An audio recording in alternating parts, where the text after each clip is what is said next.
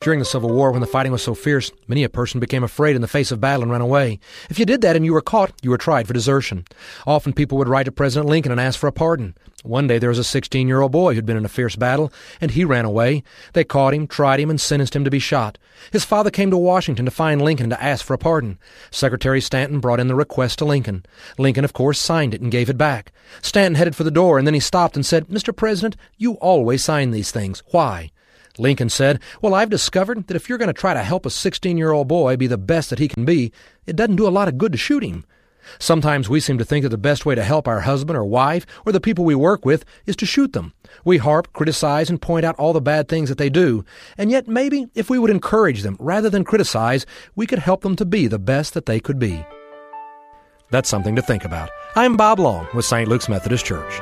Join Bob Long each Sunday morning at 10:30 on KOCO Channel 5.